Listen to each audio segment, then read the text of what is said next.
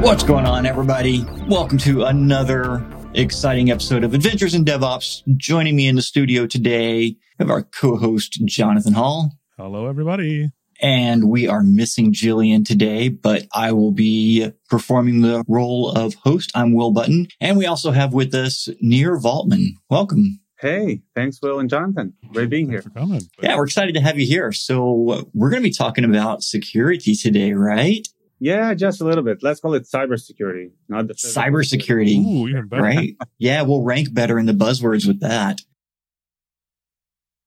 So for our listeners, give us a little bit about your background to set the context of this conversation. Sure. I am actually the CEO and one of the three co-founders of Arnica, which is a software supply chain security company. But quickly about the previous endeavors, I was a VP security at Finastra, which is a quite big fintech company. Been running AppSec, DevSecOps, which is technically DevOps team that were developing security automation, data security, and security architecture. Previously, CISO at Cabbage. And beforehand, I was heading the AppSec at NCR. I'm an open source contributor.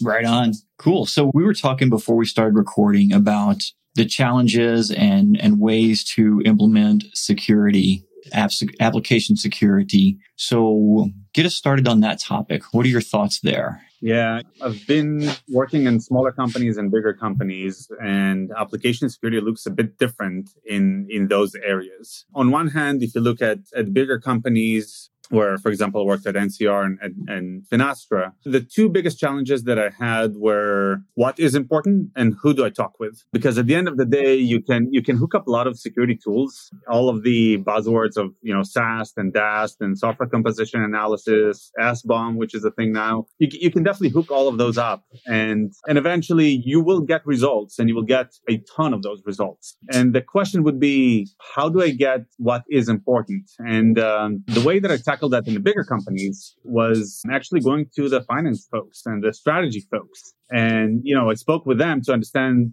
either it's a revenue generating product or like maybe that's the top revenue generating product. Maybe it's something strategic that is driven by the, let's say, CEO. So eventually it helped me to get a lot of the context to understand where should I put my efforts. There are sometimes deterministic ways to get that.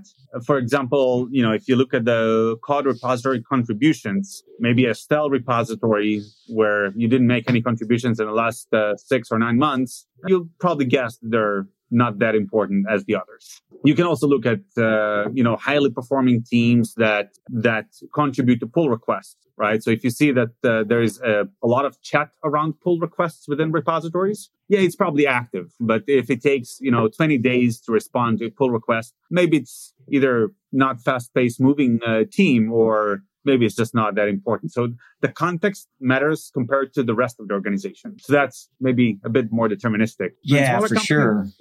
I want to underscore that because I think that's, like, to paraphrase the meme, that's a pro gamer move right there, because you can easily go down this path of finding all these different things to work on. But the tactic that you use there of figuring out, does anyone care, just makes a huge difference in your career, not only in terms of like how your peers and your coworkers and the people you report to see your performance, but also in your personal stress level, because it's going to be pretty stressful if you're putting in all of this effort to solve all these problems, but nobody really cares if those problems are solved or not. Exactly. Which is why, I would say a few years ago, I took only the top approach, the top down. Let's go strategically and figure out what is important. Thing is that based on quite a lot of conversations with peers, not everyone even know how to make that conversation, not because they're not wise enough to ask those questions. It's just because there aren't enough people that can provide those answers. Or maybe in smaller companies, you have, a handful of products. And then you know that these 5 products are important. But then the resources you have in the company are significantly lower. So maybe the conversation drives from what is important to what is the priority to actually get things done at all, right? Yeah, absolutely. It's different. Yeah, it's very much different in the size of the company. Exactly. And then when you are done with that piece, then the other challenge that I had is really figuring out who to talk with. And how do you get that? I mean, you start through one person, maybe you guess, you probably off the organizational tree and start looking through, oh, this is the product manager, this is the person that is the top of the hierarchy and runs that product, which is a way to do that. That's historically how I had to do that. But the people that actually fix whatever you find are not there. They are the least. Yeah. And how do you find the right people there? Because it's very hard practice to even build when you're going through that approach. I mean, again, there are deterministic ways to do that, and there are less deterministic ways to do that. So, for example, what we did at Finastra, we built something that is called a Security Champions Program. In some cases, it's also called as a satellite program. And in that case, we just took each product and we asked the engineering team to find us someone that is excited about security. And it had to be an individual. It had to be an individual contributor. It couldn't be a manager. And once we got those, we knew that, hey, this is a developer, that's someone that is excited about security. We can teach him something, and he'd be willing to actually learn by himself, him or her, right? And this is how we built a program with about 100 individuals in the company that were tied to 100 products. That actually it's a bit more because some legacy products had smaller engineering teams. But that was pretty straightforward. And then you start a conversation about how you build a community within the company to actually make that program works. On the flip side, you can also go in a bit more technical approach. Think about it this way: GitHub and GitLab and others, they have good controls on branch protection, right? You can look at those branch protections and actually identify who should approve pull requests, right? The people that approve pull requests are the ones that have the most context in the product. Yeah, true, right? So you can also go to those and identify not only who are, let's say, like in GitHub, there is a feature called code owners. Not only who is the owner of the code, and typically, again, the ones that approve the changes are architects, engineers, maybe principal engineers, other people that actually care about the product and care about the quality of the code. And security is just a subset of that quality. So there is a way to identify those owners in a more deterministic way without working too much and talking to too many people. Yeah, and getting passed around from person to person, continually striking out. Yeah, eventually, I mean, you can't hit 100% coverage on let's identify everyone who owns everything. But for example, maybe you look at the behavior of the last 90 days only. Maybe I want to see anyone that reviewed PRs in the last 90 days. These are the most important folks, right? But what happens with repos that are not there? Right? They don't have contributions in the last 90 days. So obviously there will always be missing parts, but as long as you can go to the active ones and find in a good enough guess who are the ones that are active, I think you can start with a pretty good coverage, building that program to answer who to talk to. I think I held a role similar to what you're talking about. I was working at a pretty large company, and they had, I think they called them ambassadors, security ambassadors. And honestly, I looked at that and I thought the way they did it seemed like theater more than useful to me. And I wonder if you can talk about that. I'll try to describe what we did, or actually more like what we didn't do. And you can tell me how this is the wrong version of what you're describing. Okay. So I think monthly or at some cadence, I don't know if it was monthly or every 6 weeks or whatever, we'd get together, all the security ambassadors, and we would talk about security things. Maybe somebody give a presentation like, okay, here about password hashing, or I don't know, whatever the thing was, right? And then we were just supposed to kind of be aware in our problem domains of security things and bring them up, or make sure that the developers we worked with thought about security things. I don't know. My feeling was that this is incredibly ineffective because there was no framework within which to decide if something was security related, and even if it was, how you should respond to it. It just kind of assumed that by giving you a label and having a monthly meeting about security, somehow through osmosis, our software is going to become more secure. I don't think that's what you're talking about, but maybe you can use that as a contrast for what you are talking about and what we should do. Yes, and I think this is actually a good point. We tried that out as well. So I'll give you my thoughts here. We, back in Finastra, what we did is that we created a channel for all of the, as you call, ambassadors. And we tried to make at least, quarterly education session. The thing is that we set a poll on that channel and we asked, hey, what is the next thing you want to learn about? And based on that, we got the interest from the team on what is the most interesting thing for them. In some cases, it was a generic topic, like, as you mentioned, hashing passwords. And in other cases, it was, hey, I just want to learn from other teams what they're doing because it's such a big company. When I was there, we were about 10,000 employees. So it's such a big company that you don't know what others are working on. You don't know what practices they have, what problems they're trying to face or trying to solve right now. And that was also a subset of those calls. Now, did that make the software more secure? I don't know. At the end of the day, when you learn coding, what you actually need to learn is how to Google, right? Or how to Google right? Or nowadays, how to chat GPT. Yeah, or now you go to ChatGPT, build an e-commerce website for you, right? But the idea is that you always need to figure out a way to put that in people's minds. It can be whatever cadence on a session with everyone. It can be newsletters, and it can also be, hey, you have your tool, you have your results, let's work on those issues and help you fix those, right? So it can be as hands-on as possible. It can also be as, I'll just grab a coffee or we'll grab all of us a beer and just have this conversation. Mm-hmm. So I wish I could say that it's not successful, but the reality is I don't know. I just know that the bottom line is that when I started, we had quite a big number of high severity vulnerabilities in our default branches. And when I left, we fixed about 97% of those. Oh, so at least you had some measurement. That's something we didn't have in my example. Yeah, we had no baseline against which to measure success or failure. It was just, we're going to try something and see what happens. Yeah, so we had data behind that. But thing is that was also a thing I kind of wrote at the beginning. I didn't have all of the data. So I wrote code, if Python is a code or script, but I wrote some Python code that actually goes to all of our tools and grabs all of the information. So I actually managed to map between a product, which is a business context, and what is that scan that actually runs in a specific repo. And when I did that mapping, I started exposing that information on our Power BI. It was like as simple as that.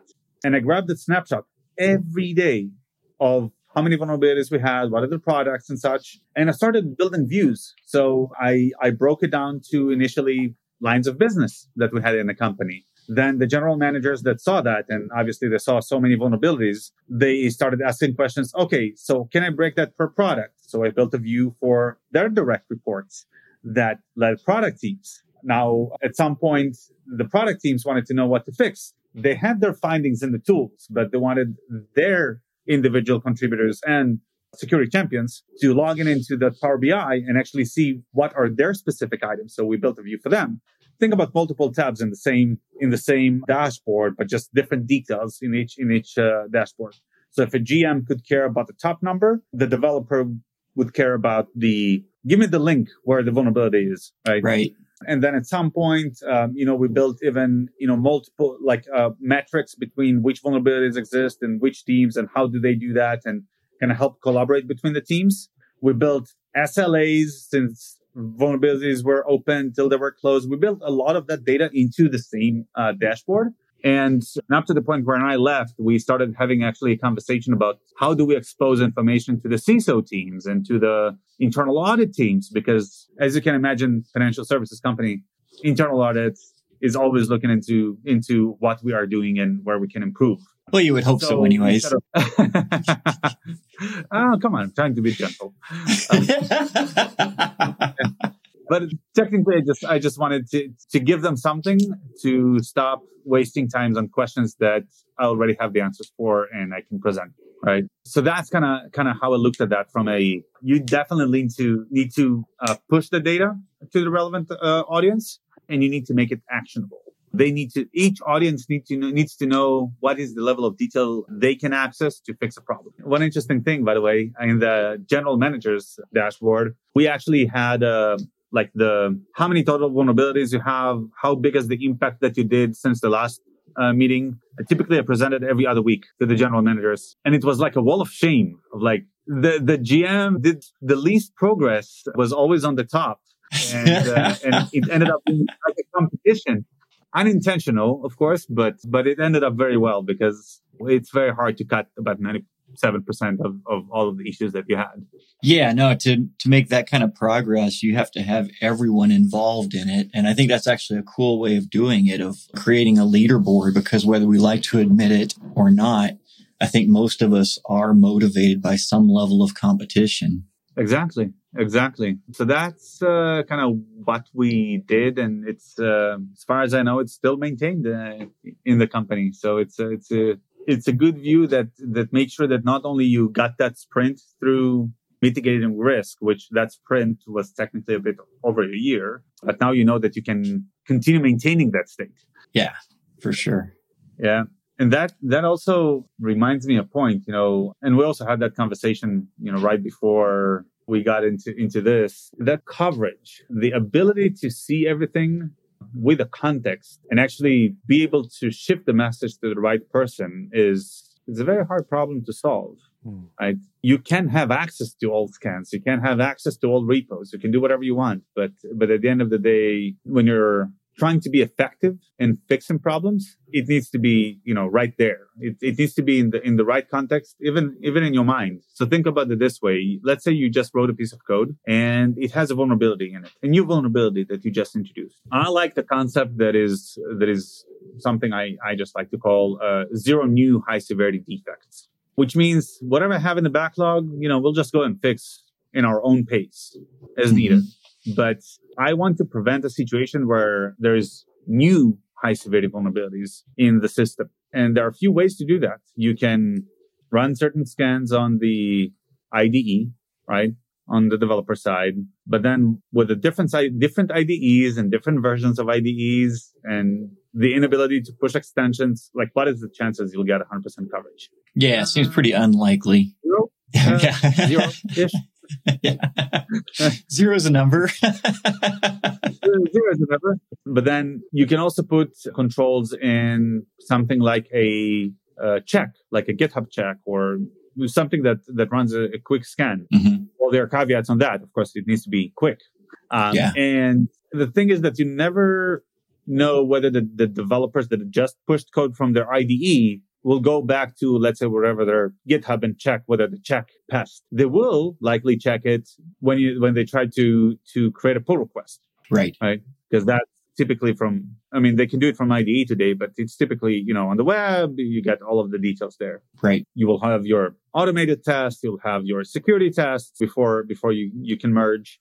And it's all great. But for example, one of the things that I've been struggling with in the past is that a security scan can take a day and a half. Depends what is like a mono repo or things like that. How do you handle that? You just open a PR and it falls because of security a day after. Yeah. And then you push what you think is a change to it and then wait another day. Exactly. Yeah. Which is why I get that impression that scanning when you just start a pull request is good, but it may be too late in some cases. Right. Not too late in terms of, hey, you pose a risk, but maybe too late in the fact that you can deliver code slower, or maybe it will frustrate the developer that it's not like I worked on that code in the last sprint and now I opened the PR. I'm already working on something else. And now you bring me back that context. Why? Right.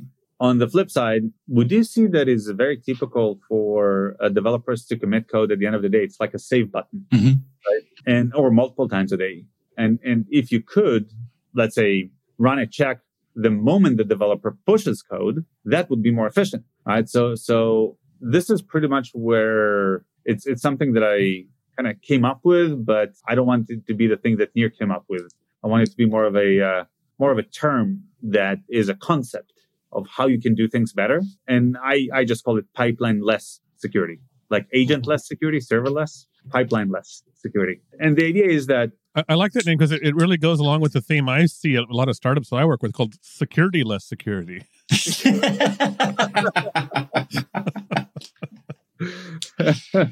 Yeah, there's also a good concept. Let's talk about blameless security. That can also work. That's a good one. Yeah. So the thing in pipeline less is that as opposed to if you look at each of those areas of where you can integrate scans and maybe feedback loops, think about it. Maybe the first one, IDEs. So we know you're not going to have 100% coverage, right? But also if you do have 100% coverage from, within a magic way, you run a script and everyone have it on their environment. Something like Git hooks that is very typical to have, like linters or anything like that can check things like for you. Well, in that case, Git hooks can be bypassed.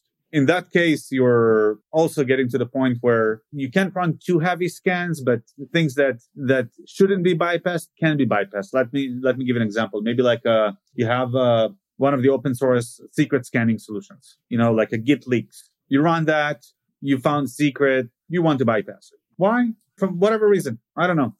Maybe you have the rush and you need to deliver code at the end of the week and you just push it now because I don't have the time to integrate it with your Vault. Right.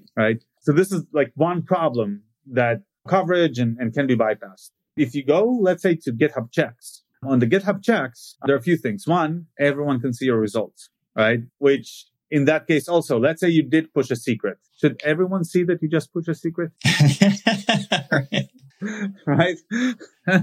Maybe if it's a vulnerability, it's fine. If someone sees that, it can be on your feature branch. But a secret is a damn secret. It can be used somewhere else. Right. It's a different risk type. Or again, with checks, you may have a full coverage. You may not have a full coverage. It depends. But at the end of the day, how can we make sure that the developer actually looks at the results? And the answer is we can't, right? On the flip side, I'll just give you a hint about pipeline loss. Let's say that you did identify something like that. You did identify a secret. Wouldn't that be more useful if you could just send a Slack message to the developer and say, hey, Will, you just pushed a secret. FYI, I'm going to revert your code right now. Oh, yeah. As simple as that. That's pretty slick. Self-promo, we do that at Arnica. Closing. Oh.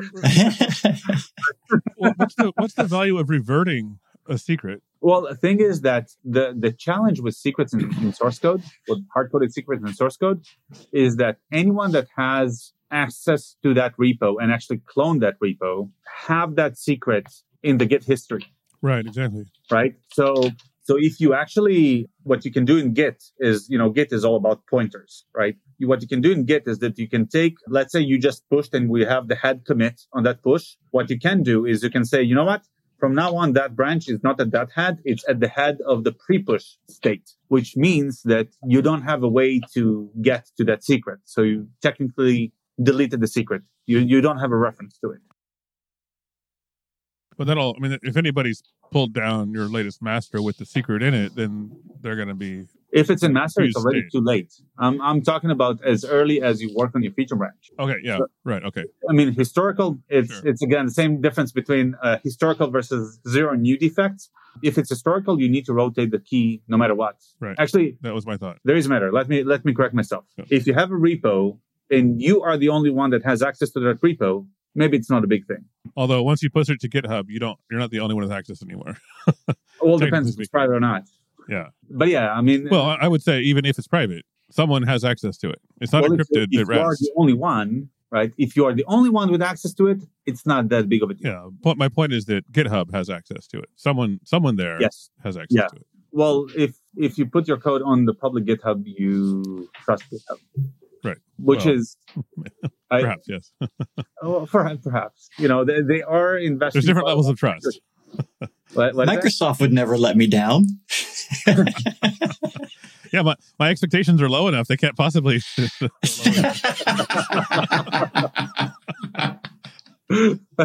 Hopefully Microsoft's not the sponsor of this episode. This episode brought to you by GitLab. Yeah. So, I have a good friend who used to work at, I won't even say the name of the company. I don't think it's a secret, but he worked at a big well-known company, and they accidentally discovered they had pushed secrets to a private Git repository. I don't know if it was hosted on GitHub or even their own internal Git thing, but they sort of did a roundtable internally and decided, what do we do? Like, we don't believe anybody has access to this. It's a private repo, but if somehow this ever got known somewhere, this could be serious. So they decided to do a key rotation, which was a big deal because I don't remember what these keys were doing. Even in that case where they had no evidence that their keys had or could be leaked, So, it's not a matter per se of do we trust GitHub or even our internal data team that's managing this. It's just, sometimes you want to be extra cautious anyway. Correct. I mean, I agree with you. You need to be extra cautious. I think my reference was mainly around the altitude of the risk. Right? Exactly. Yeah. If only GitHub can access your secret, maybe probability is a bit lower than, the rest of their company has read access to the repo and actually have it in the audit trail that they clone the repo. Right. But I agree. I mean, at the end of the day, you want to have that context that tells you whether someone has access or at least has the key on their machines somehow. Right. So that context matters. And therefore, based on the previous question, reverting that code push where you do have a secret, it's a piece of the solution. Because if you only revert and you don't provide a solution to the developers to actually push their code, you're kind of harming their development velocity, right? Mm-hmm. It's annoying. So the thing, at least that we came up with, is that we do that. It depends on policy, of course, but we actually revert your code to the pre-push state, but we also create a feature branch to the feature branch of the developer. And therefore, in the new feature branch that we created, we replay all of the commits, except where you have the secret where we just mask it. So there is no secret. Oh, wow. So now there's no blame to anyone. You don't have any results in the checks. And the developer, in our case, the way that we came up with this is that we actually send a message to the developer on Slack and we say, hey, Will, you just pushed a secret. We created a new branch for you. Click here so you won't lose your changes. And that's it. And you're done. And we just merge the branches. And this is, by the way, one of our patents. But nice.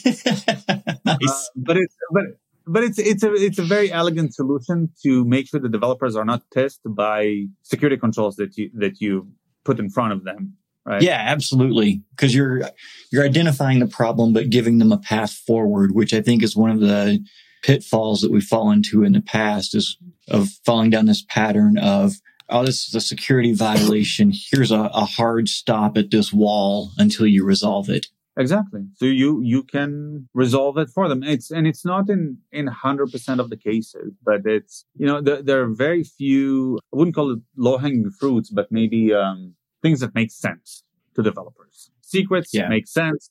Maybe, CVEs in your third-party libraries make sense to some extent. But if you just introduce a new, remote code execution vulnerability, it's a bit more difficult to fix. I mean, there are fixes, but you really need to think about what would be the right solution in your context, in your code.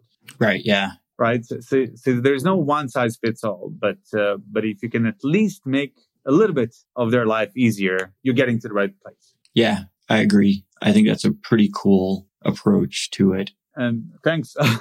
And by the way, and this is only like the two of the things that I mentioned, right? I mentioned IDEs, I mentioned checks. What happens in pipelines? Well, a pipeline is too late, right?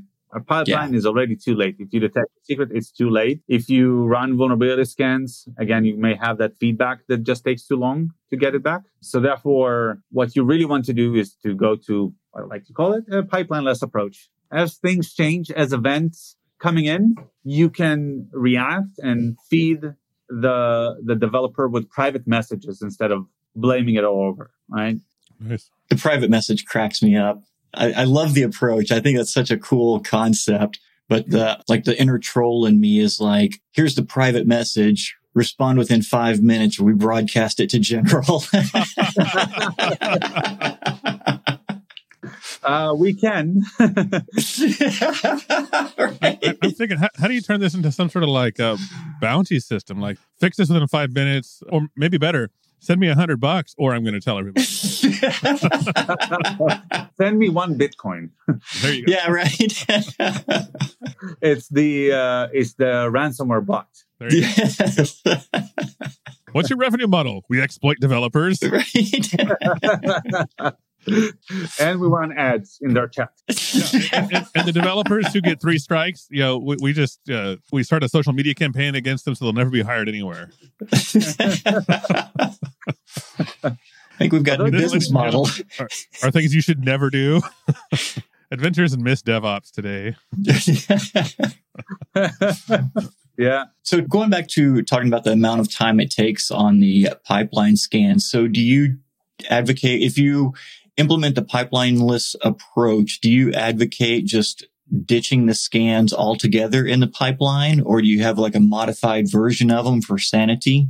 So I think as long as you can build a security pipeline that is parallel to the one that is related to DevOps, there are certain things you can do in security, but not all of it. So in pipeline-less, examples of things that you can do is, as I mentioned, it's very simple static checks. It can be secret scans. It can be linters. It can also be as complex as identify whether the developer wrote anomalous code to that developer itself. Like think about an account takeover. You can do these things. I don't know if you can or cannot, but what I would question whether it can be done in a pipeline-less is something like a dynamic scan. Let's say that you have a pipeline that runs CI tests. Mm-hmm. Well, in that case, you do want that to be in the context of the CI tests. Yeah. Right. So as long as it's static and it's quick, that's the good fit for pipeline-less. Dynamic stuff or dynamic scans, it's something that I haven't wrapped my head around that yet. Right. Yeah. Because in that instance, many times you need the compiled running version of the product in order to execute that. Exactly. And I mean, hypothetically, you can build by yourself, right? You can run a new pipeline that builds things by yourself, but you need to make sure, and this is where, the devil's in the details is you need to make sure that you don't deploy twice. Yeah.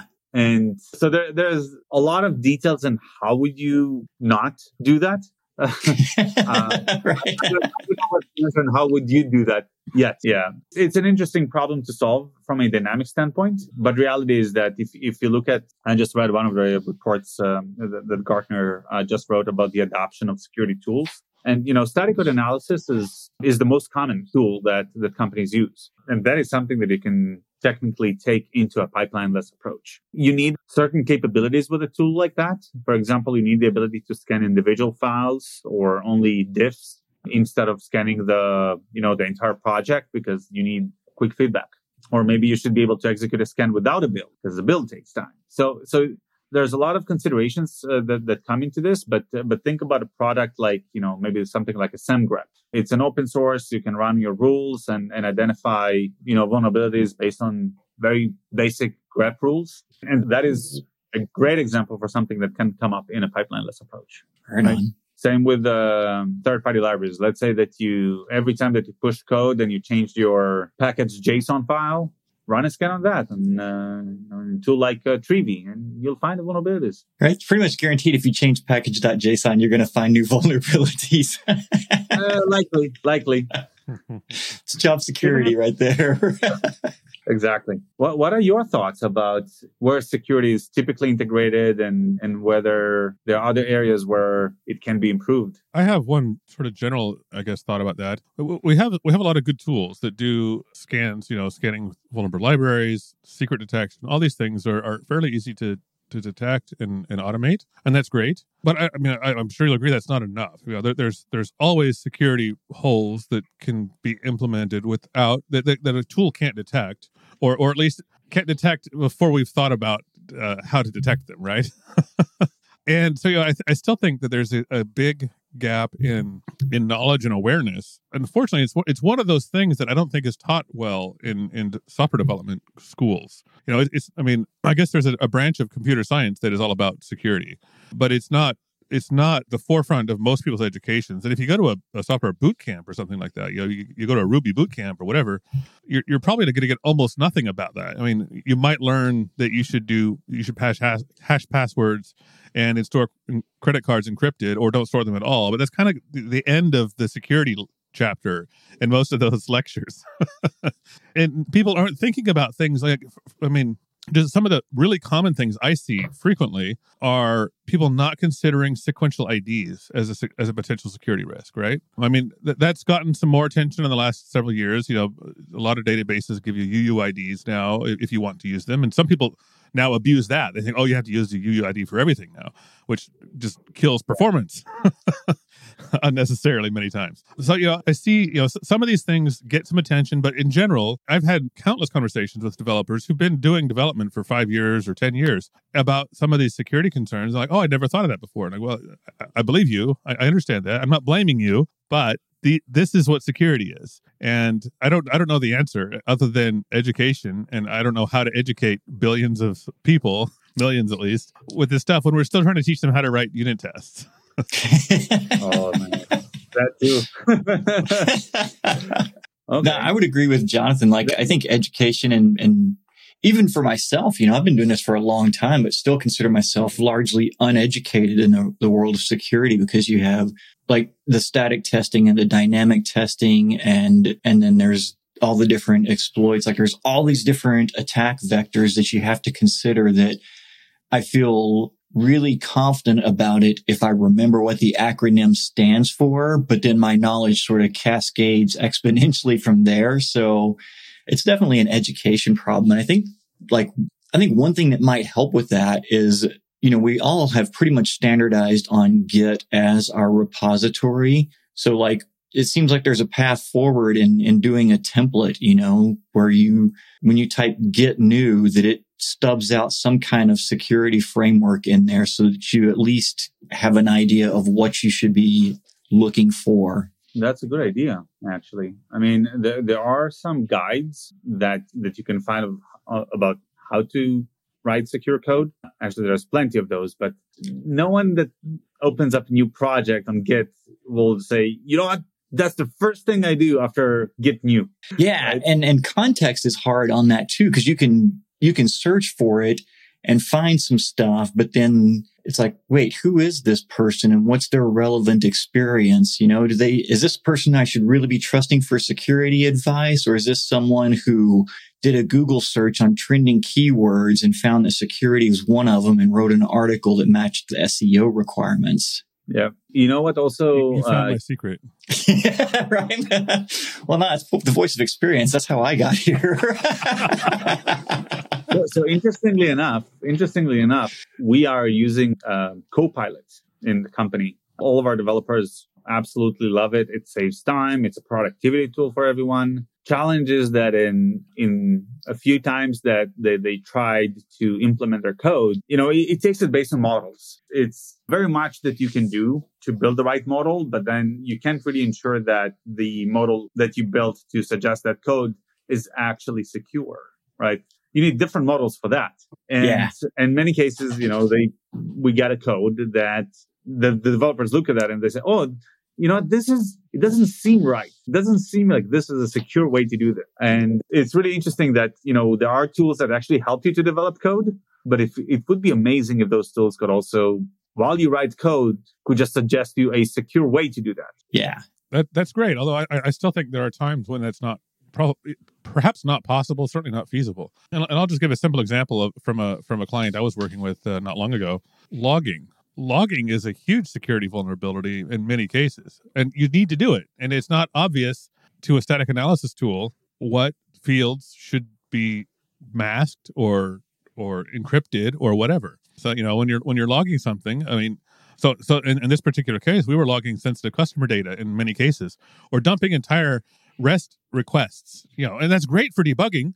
You're trying to debug something. Of course, you want to see the entire request.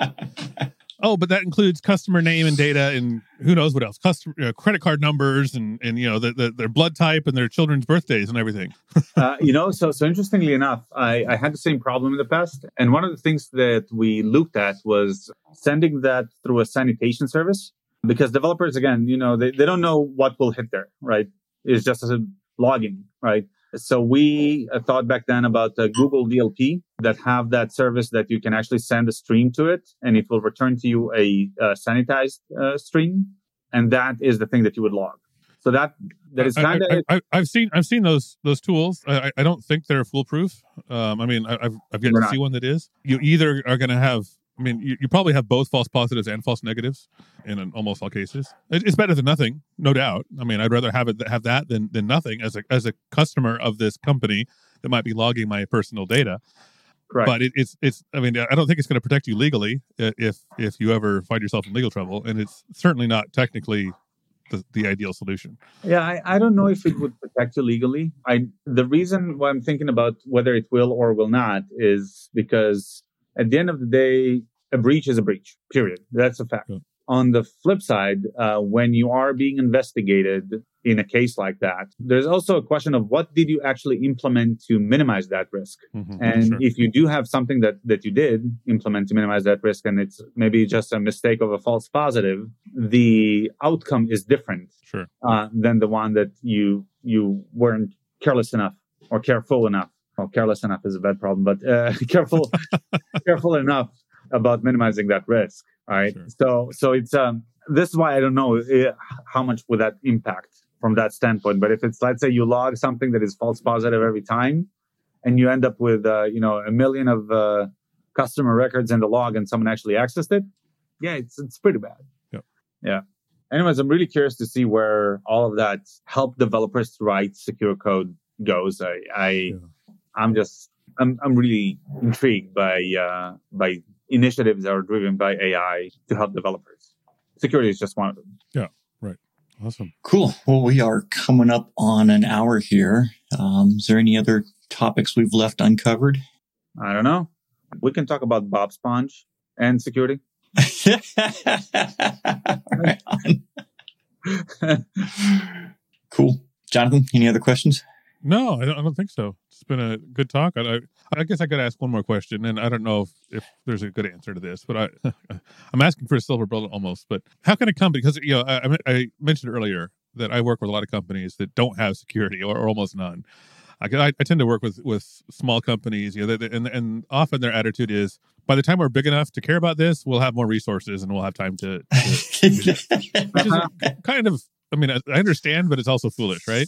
What can small companies, especially early stage startups, what can they do that isn't going to drive them insane to start to improve their security? Where do you get started? So there's a challenge with the balance of, hey, let's use freemium tools versus the effort to actually integrate them and extract the results and actually act upon them. So open source is great for the reputation of the company that actually releases the open source, but smaller companies typically don't have the resources to actually run it at the need they have, right?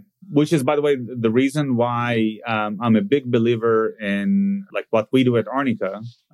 We have secret scanning and permission analysis and anomaly detection and scanning your vulnerabilities in code and SBOM and essentially all of the basics that you need to have plus when you just kick off a company. And thing is that I'm a big believer in visibility that must be free. If you want to see stuff, you don't need to pay for that. If you want to fix stuff, that's how you need to start investing your own resources into fixing. And therefore, what we did, for example, with Arnica is that we said, you know what, hook Arnica to your GitHub, get all of that visibility for free. Your secrets, your permissions, and SBOM and static code analysis, all free for unlimited users forever. You want to start fixing stuff when it becomes a problem for you. Then you'll be able to pay when it becomes a big problem because it's a good problem for you to have to actually pay for that. Right. And therefore, this is how I see that balance. So I'd say taking open source is great. If you don't have the resources to take an open source, take a product that has a valuable freemium, not necessarily Arnica, like for any need that you have. Take any product that has a valuable freemium for unlimited time, preferably, if you can, and use that as much as you can. And as you grow and as you need to start automating, you will figure out to pay for a product that will help you to do that. Or even pay for an internal resource to take those inputs and develop automation by himself or herself. Mm-hmm. Great. That's the way that I would probably tackle that. Awesome. Great answer. Thanks. Right on. So let's move on to picks. You got a pick for us this week, Jonathan? I do.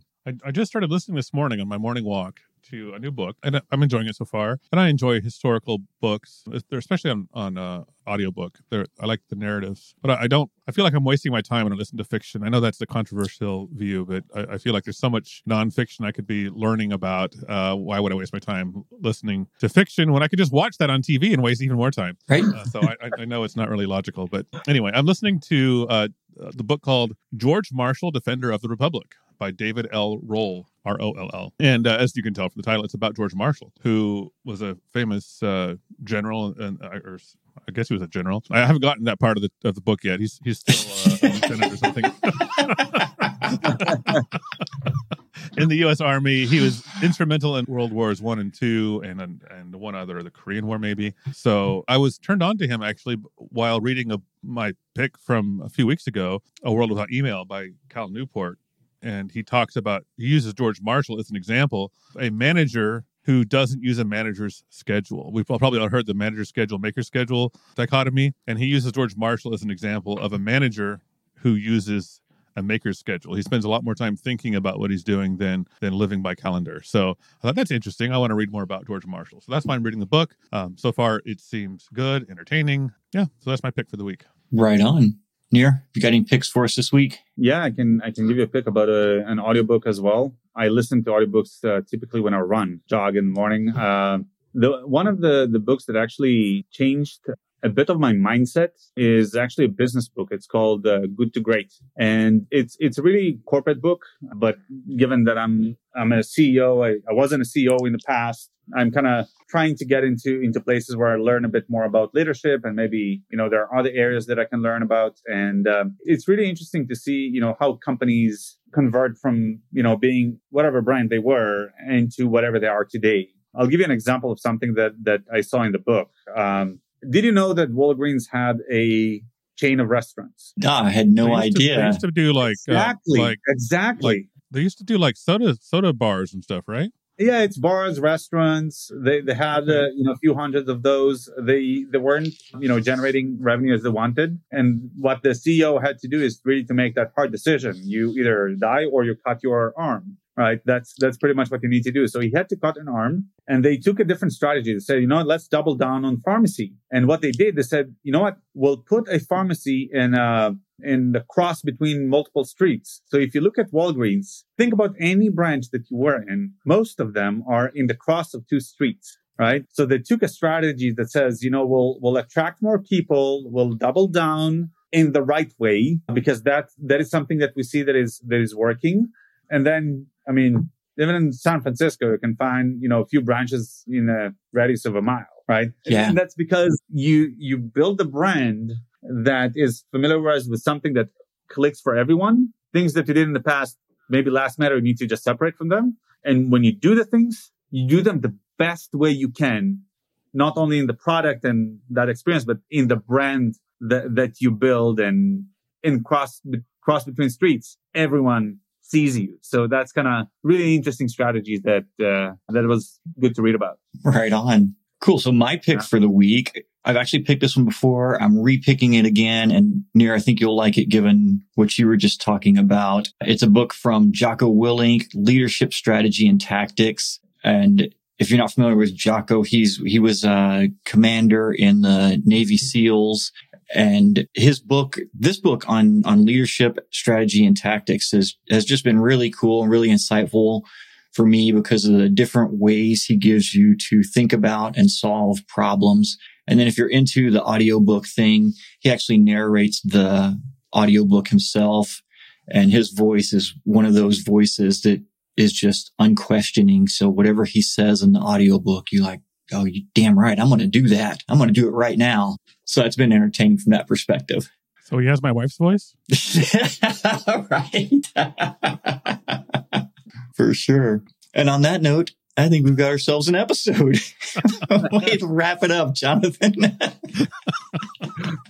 Always there to help. Yeah. All right, cool. Well, Nir, thank you so much for coming on the show. It's been a great conversation, and it's actually been pretty insightful for me. I've got a whole page of notes here that I wrote down from our chat today. Thank you. Thanks, guys. Thanks, Jonathan. Will, it was really a pleasure. I had fun. Thanks for coming on. All right, cool. And we will see everyone next week. Adios.